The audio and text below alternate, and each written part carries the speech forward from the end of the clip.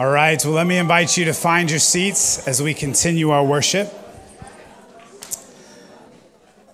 And so, the passage on which our teaching will be based this morning will be read for us by our very own Elise Teresina.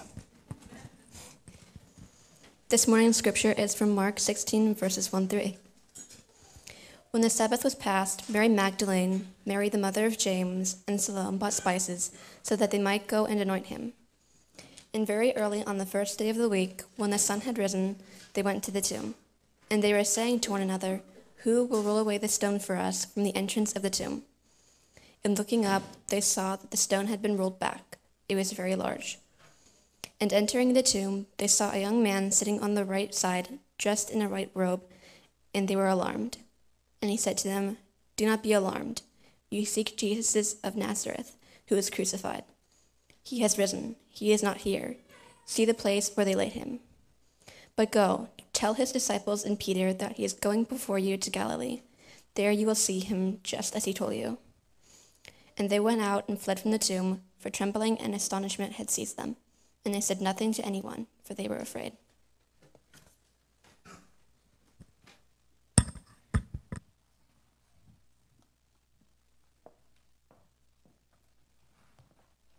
Thank you, Elise. For those of you who are perceptive, yes, I'm wearing the same exact shirt as Pastor Lewis. That was totally unplanned. No, we're not some cult where every pastor has to wear a blue checkered shirt on Easter. Christianity gets a bad rap in our society. Now, don't get me wrong. Christians have definitely misrepresented the faith over the centuries in egregious ways. But I think some of the criticism levied against Christians today is also unfair. In our culture, Christians are sometimes painted as those who are intellectually lazy. It is assumed that a robust belief in the Bible is at odds with a robust belief in science. And so you cannot be smart and a Christian at the same time. However, some of the world's leading scientists are committed Christians. For example, Francis Collins, former director of the Human Genome Project, former director of the National Institute of Health, and current scientific advisor to President Biden, is a professing Christian who wrote a book called, quote, "The Language of God, a Scientist Presents Evidence for Belief."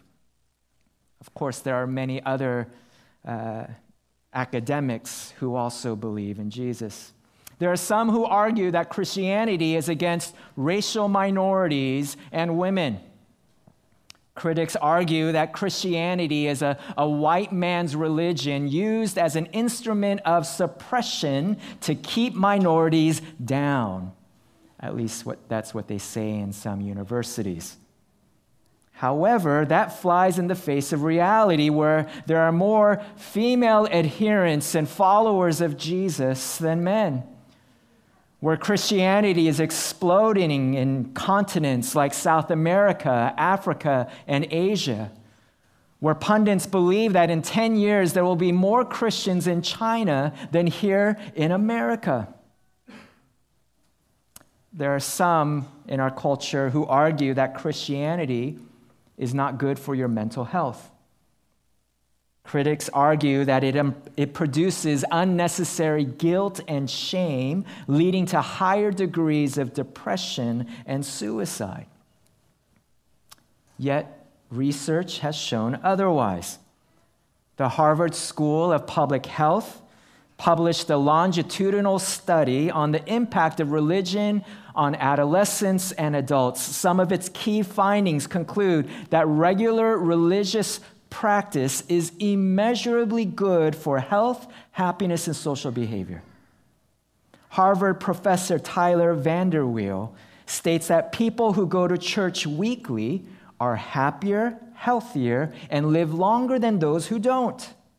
that those who regularly attend religious services are 12% less likely to become deeply depressed and 33% less likely to use illegal drugs.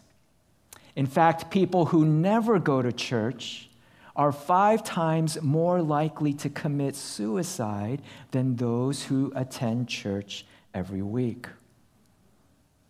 In a Wall Street Journal article published in 2019, therapist Erica Kamazar gave the following advice to parents.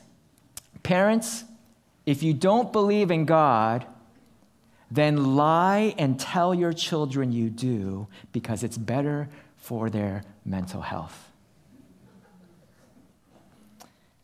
Now, the fact that there are really smart people in this world who believe in Christianity isn't a good enough reason for you to believe in Christianity, is it? There are plenty of smart people who don't believe in Jesus. Now, the fact that Christianity is the most populous religion in the world, most cross-cultural one, also isn't a good enough reason for you to become a Christian. After all, your faith shouldn't be a popularity contest. The fact that Christianity has mental health benefits and it increases your overall well-being, that too shouldn't be a sufficient reason for you to become a Christian. After all, if you want to feel better about yourself, you can always join the local gym or buy an adorable puppy, right? This morning, I want you to consider Christianity not because it's helpful, beneficial, or useful, though it is those things. I want you to consider Christianity because it's true. Because it's true. Now, I know what you're thinking. Making such a truth claim isn't very popular these days, especially in a pluralistic culture where truth is seen as relative. But before you dismiss what I'm about to say, I hope you hear me out. What if everything you see in this world, the mountains, the seas, the solar system, the galaxies, what if everything you feel, love, beauty, is not the result of pure random chance? But what if everything you see and feel was created by God? And what if this God came into this world and took on human flesh in order to show man, his chief creation, the way, the truth, and what it means to truly live? And what if this God-man, in order to demonstrate that he is who he says he is, performed miracles, healed the blind, the lepers, the sick, walked on water, silenced the storms with the mere word of his mouth, and rose from the dead? Would you believe him? Perhaps. But you're probably thinking, Jeff, you can't prove that all this happened. And you're right. No one can definitively prove that Jesus rose from the dead. Even if I were to show you a home video of Jesus walking out of the tomb, you'd probably say, this is doctored. You hired some special effects director to produce this. Yes, believing in Jesus ultimately requires faith. But what I want to show you this morning is that belief in the resurrection is at least logically and rationally tenable. And so give me a few moments of your time. I'm going to list off some names here, and I want you to figure out what they all have in common. Judas, son of Ezekias. Simon, a slave of King Herod. John of Gischala. Menahem, son of Judas. Do you know what all these individuals have in common? At one point in the first century, they all claimed to be the Messiah of Israel. You see, in the decades leading up to Jesus and the decades following, there were dozens of messianic claims, dozens of messianic movements. But chances are you've never heard of these names. Why? Because their movements failed. That's why. Because you see, whenever Rome heard of these movements rising in popularity, what they would do is arrest the leader and execute the leader. And with the death of the leader, you had the death of the movement. And so the question before us is, then what happened with Jesus' movement? When Rome killed Jesus of Nazareth, why did his movement not collapse? If anything, why did his movement explode and in less than 300 years overtake the entire Roman Empire? What sets his movement apart from all the other messianic pretenders? I'll tell you the difference. The resurrection happened. While every other leader remained in the grave, Jesus rose from the grave. That's the difference. And after he rose, Jesus appeared to hundreds of individuals in different times and different places over the next 40 days, eating and drinking with them, letting people touch him to prove that he is alive, and seeing him alive, seeing how he conquered death, electrified his followers. And they went out telling others, Jesus is alive. And this message would not only take over the Roman Empire, but eventually the world. And here at the center of this amazing event are three women: Mary Magdalene, Mary the mother of James, and Salome. And these women here are not just listed in this passage, but they're also found in Mark 15, verse 40, which records the death of Jesus, and also in Mark 15, verse 47, which records the burial of Jesus. And so for Mark, at these important events in Jesus' life, his death, burial, and resurrection, he lists the presence of these women. Why? The presence of these women demonstrate that Mark is not writing a fabricated story, but rather factual history. You see, back then, historians documented their accounts by listing the names of eyewitnesses. It was the historian's way of verifying and corroborating that what they're writing is actually true, so that they're inviting the reader, if you don't believe me, just go ask so-and-so. They'll tell you that this is what happened. This explains why you have these women listed at these key moments: Jesus' death, burial, and resurrection. This explains why in Mark 15, he drops the name of Simon of Cyrene, the father of Alexander and Rufus. Why? It's Mark's way of saying, if you don't believe Jesus died on the cross, then go talk to Simon, because he actually carried the cross for Jesus. These names are listed here as footnotes to their accounts. That's how historians wrote. So Mark sees himself as a historian, not a fable teller. And what makes the presence of these women's names all the more significant is the fact that back then, women possessed very little credibility. Their testimony was not deemed trustworthy.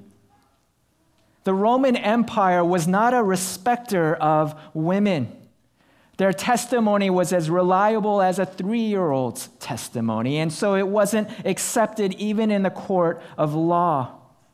This cultural fact makes Mark's account all the more believable for us today. Why? Because if Mark is trying to deceive us into believing lies about Jesus, if Mark is making up all this stuff about Jesus conquering the grave, then the last people he would use to be the eyewitnesses of that empty grave are women.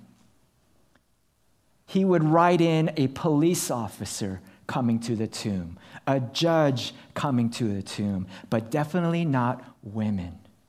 But he does. And so do all the other gospel writers. Why?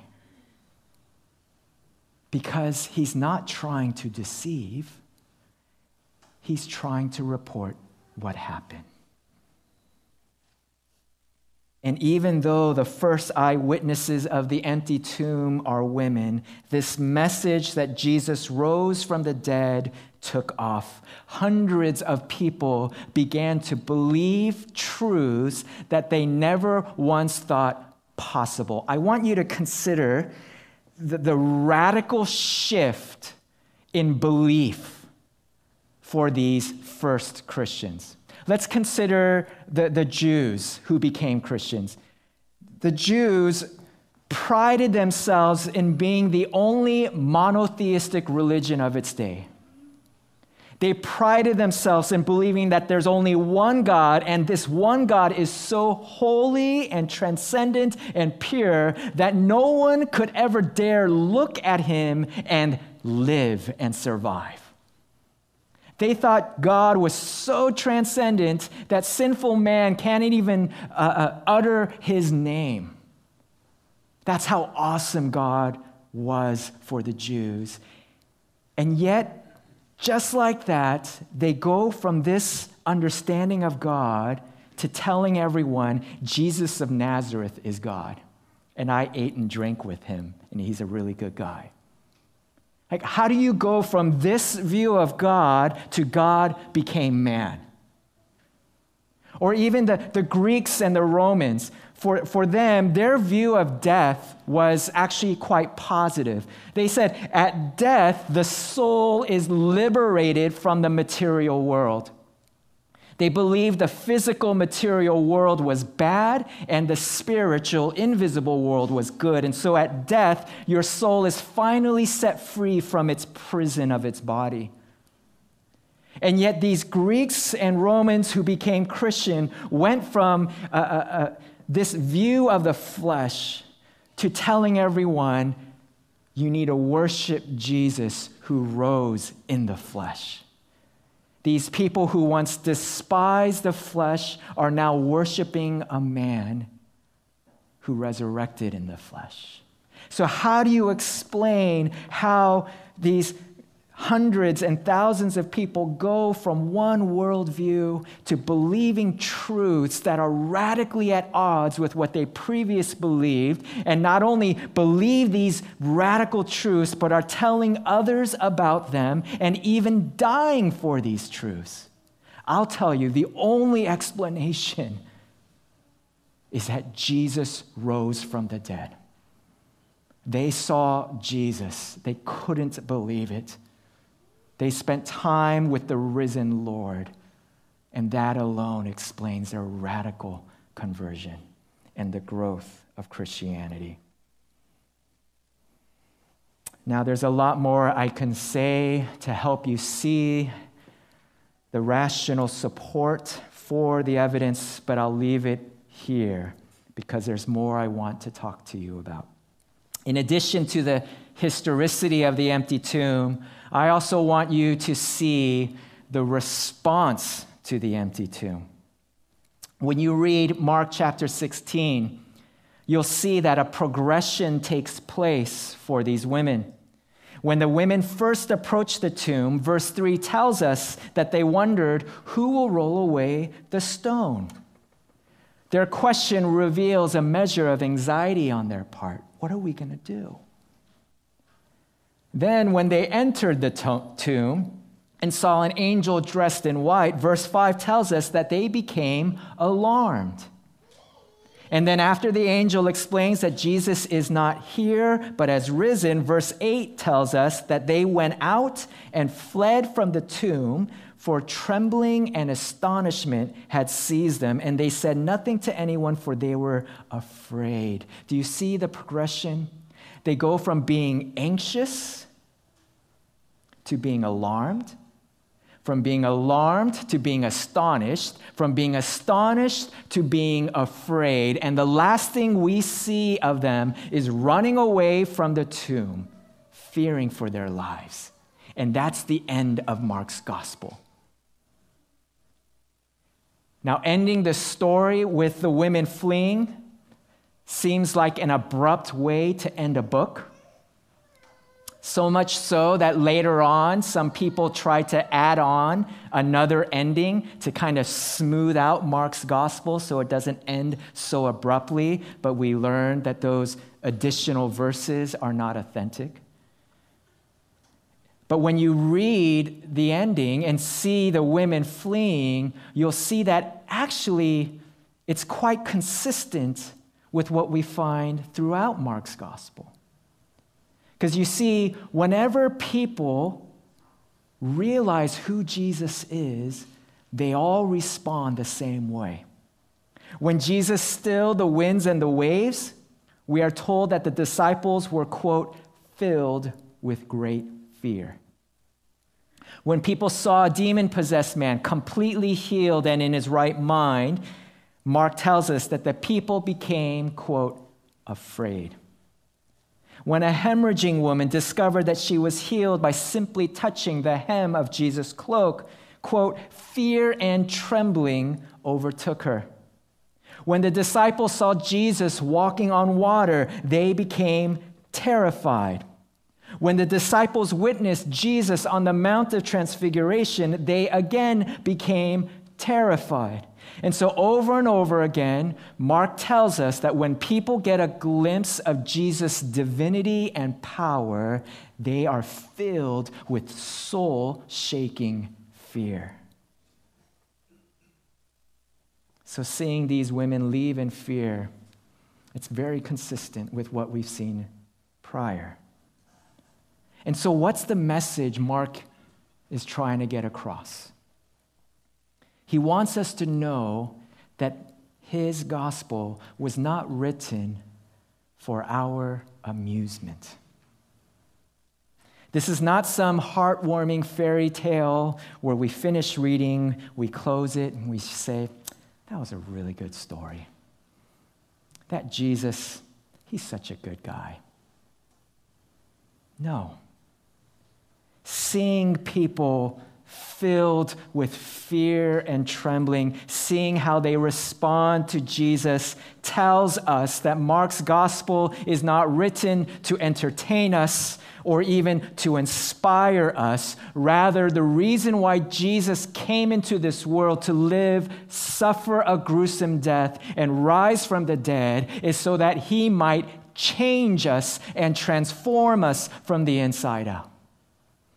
This is why our church is called New Life, not Improved Life or Better Life, but New Life. The life Jesus offers us is radically different. Tom Hanks can make you laugh or cry.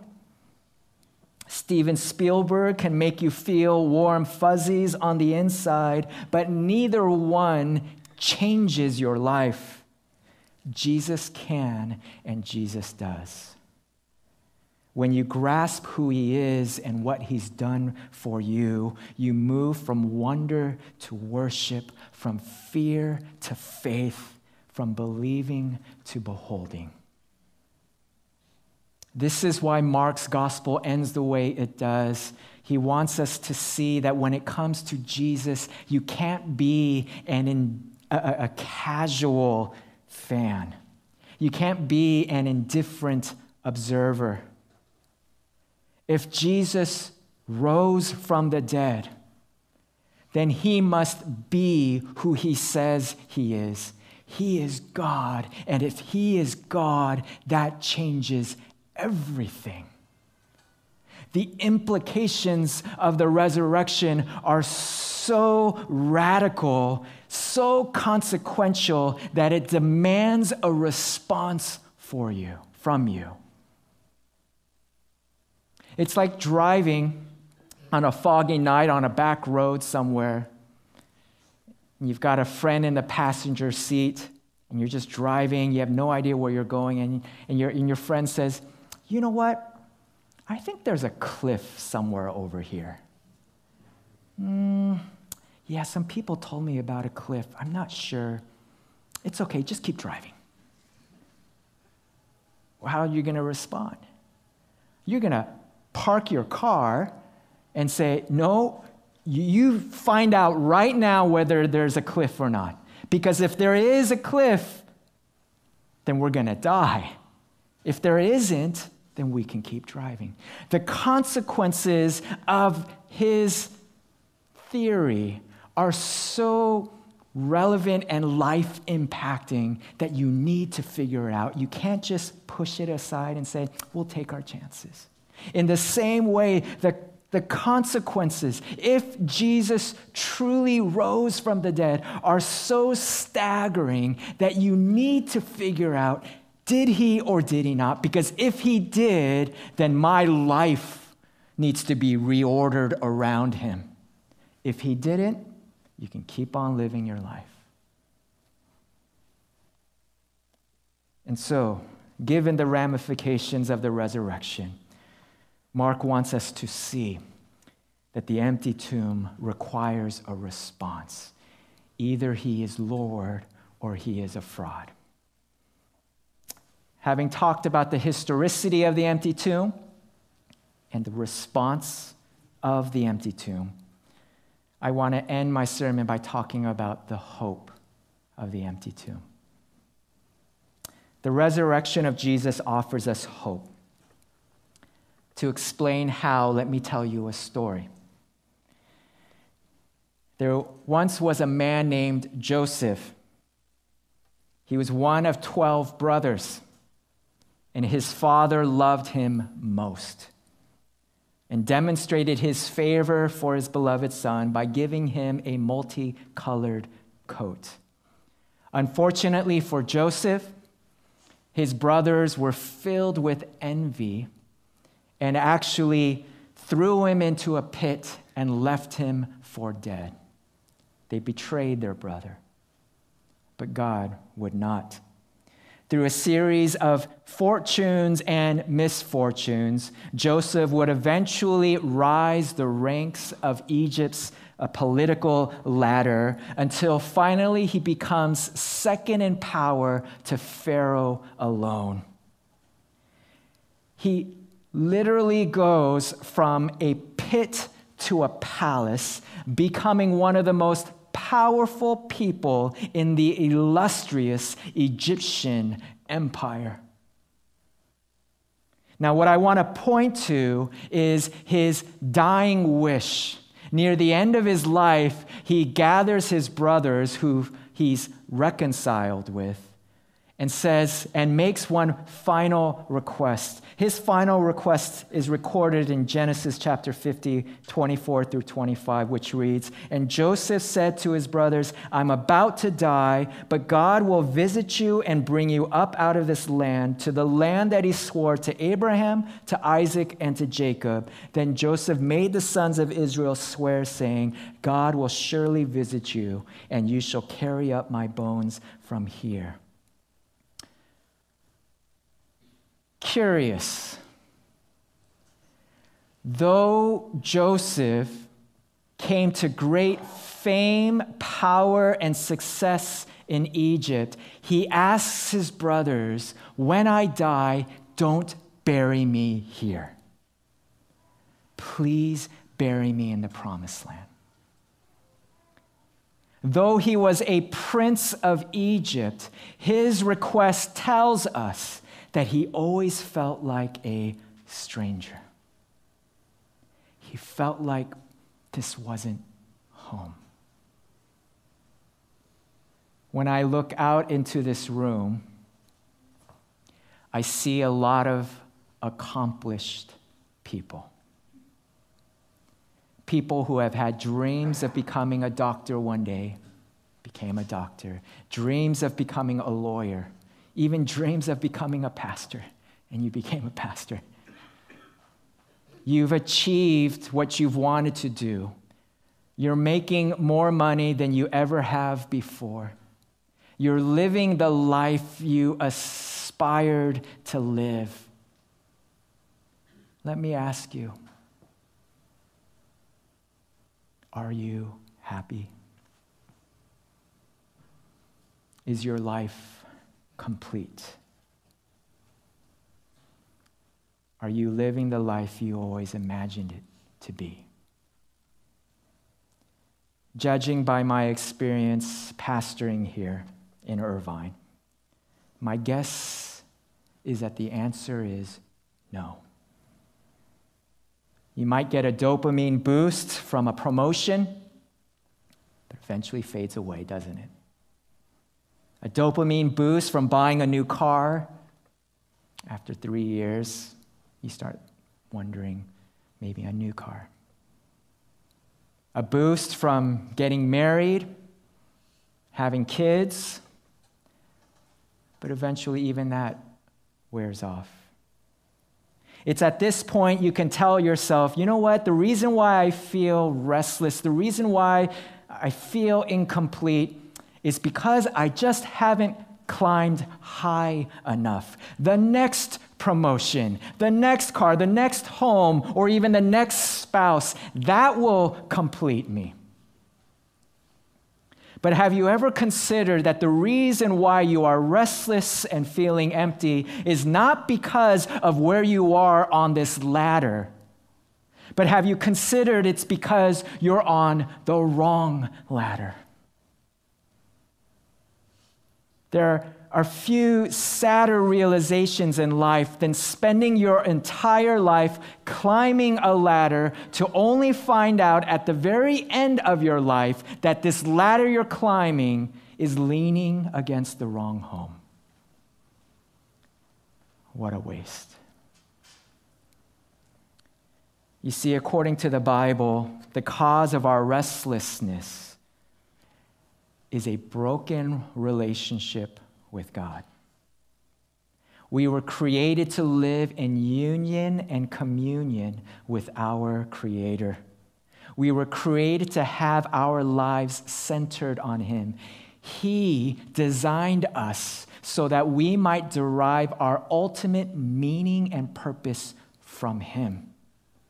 And yet, because of the fall of man, instead of finding meaning and purpose in Him, we've deluded ourselves into thinking that centering and pursuing fame, glory, power, and beauty, that will fulfill us. But that's simply not true. Just ask any celebrity or professional athlete. They'll tell you it does not satisfy. I'm reminded of this quote from C.S. Lewis. He writes in Mere Christianity, if I find in myself desires which nothing in this world can satisfy, the only logical explanation is that I was made for another world. And so perhaps despite your success, you can relate to Joseph. I too don't feel completely home here in this world. Now, some of us here may be on the other side of the spectrum. Instead of achieving your goals and dreams, your dreams have been dashed. Life has been cruel and harsh. Cancer and disease has taken away loved ones. You've been the victim of fraud. You're barely able to pay the bills. Divorce and betrayal have seared your soul. No one needs to tell you that this world cannot satisfy. You've learned that the hard way. The irony is that whether your dreams were achieved or dashed, we all end up in the same place. We all end up realizing that this world just doesn't satisfy. And so, like Joseph, we say, "Don't bury me here." This is why I love the resurrection. This is why we need the resurrection.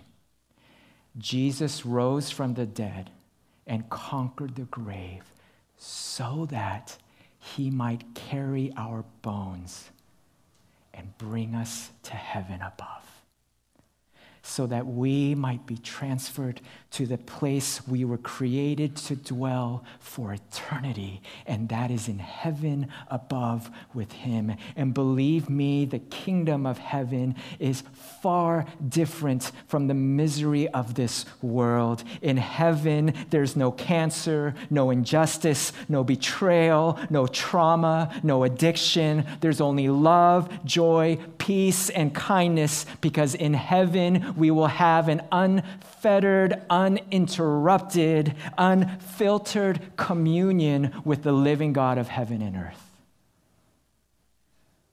And this is why Jesus rose from the dead. This is why Paul calls Jesus the first fruits of the resurrection. He rose not just for himself, but he rose for us so that we might join him one day in resurrection glory. And this gift of eternal life is given to those who simply believe and trust in him. It's given to those who admit, I can't do anything to earn heaven. It's to those who admit, I can't live this life on my own. I need a Savior. I need a Lord. So this morning, I invite you to go from simple curiosity to wonder and ultimately to worship. To go from fear to faith. If you haven't grabbed a hold of Jesus, I pray that you will. For all those who turn to him, he will not turn away. He will accept, he will forgive, and he will glorify. Let's pray together.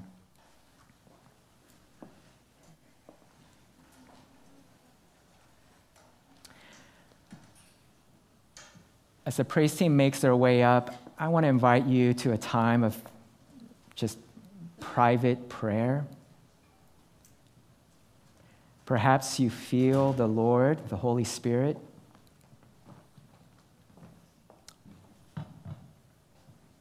pulling on your heart, nudging you to take that step of faith, to go from simple curiosity to belief. I pray that you would, in the quietness of your hearts, ask God to love you, to forgive you, and accept you.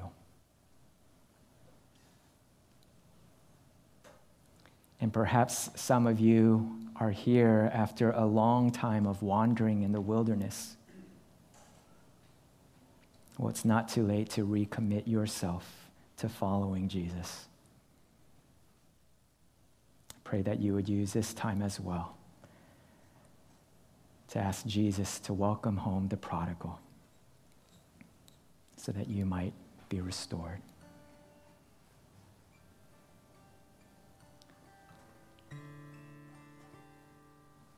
Let's all pray right now.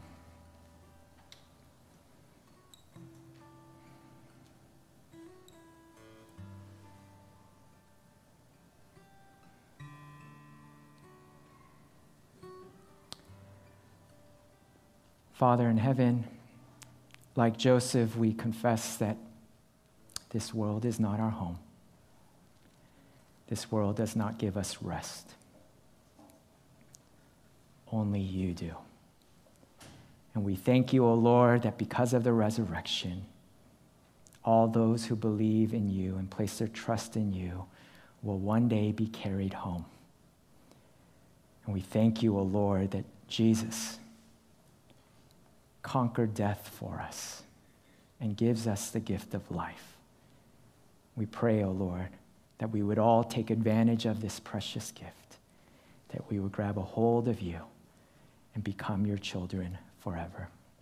We pray this in Jesus' name. Amen.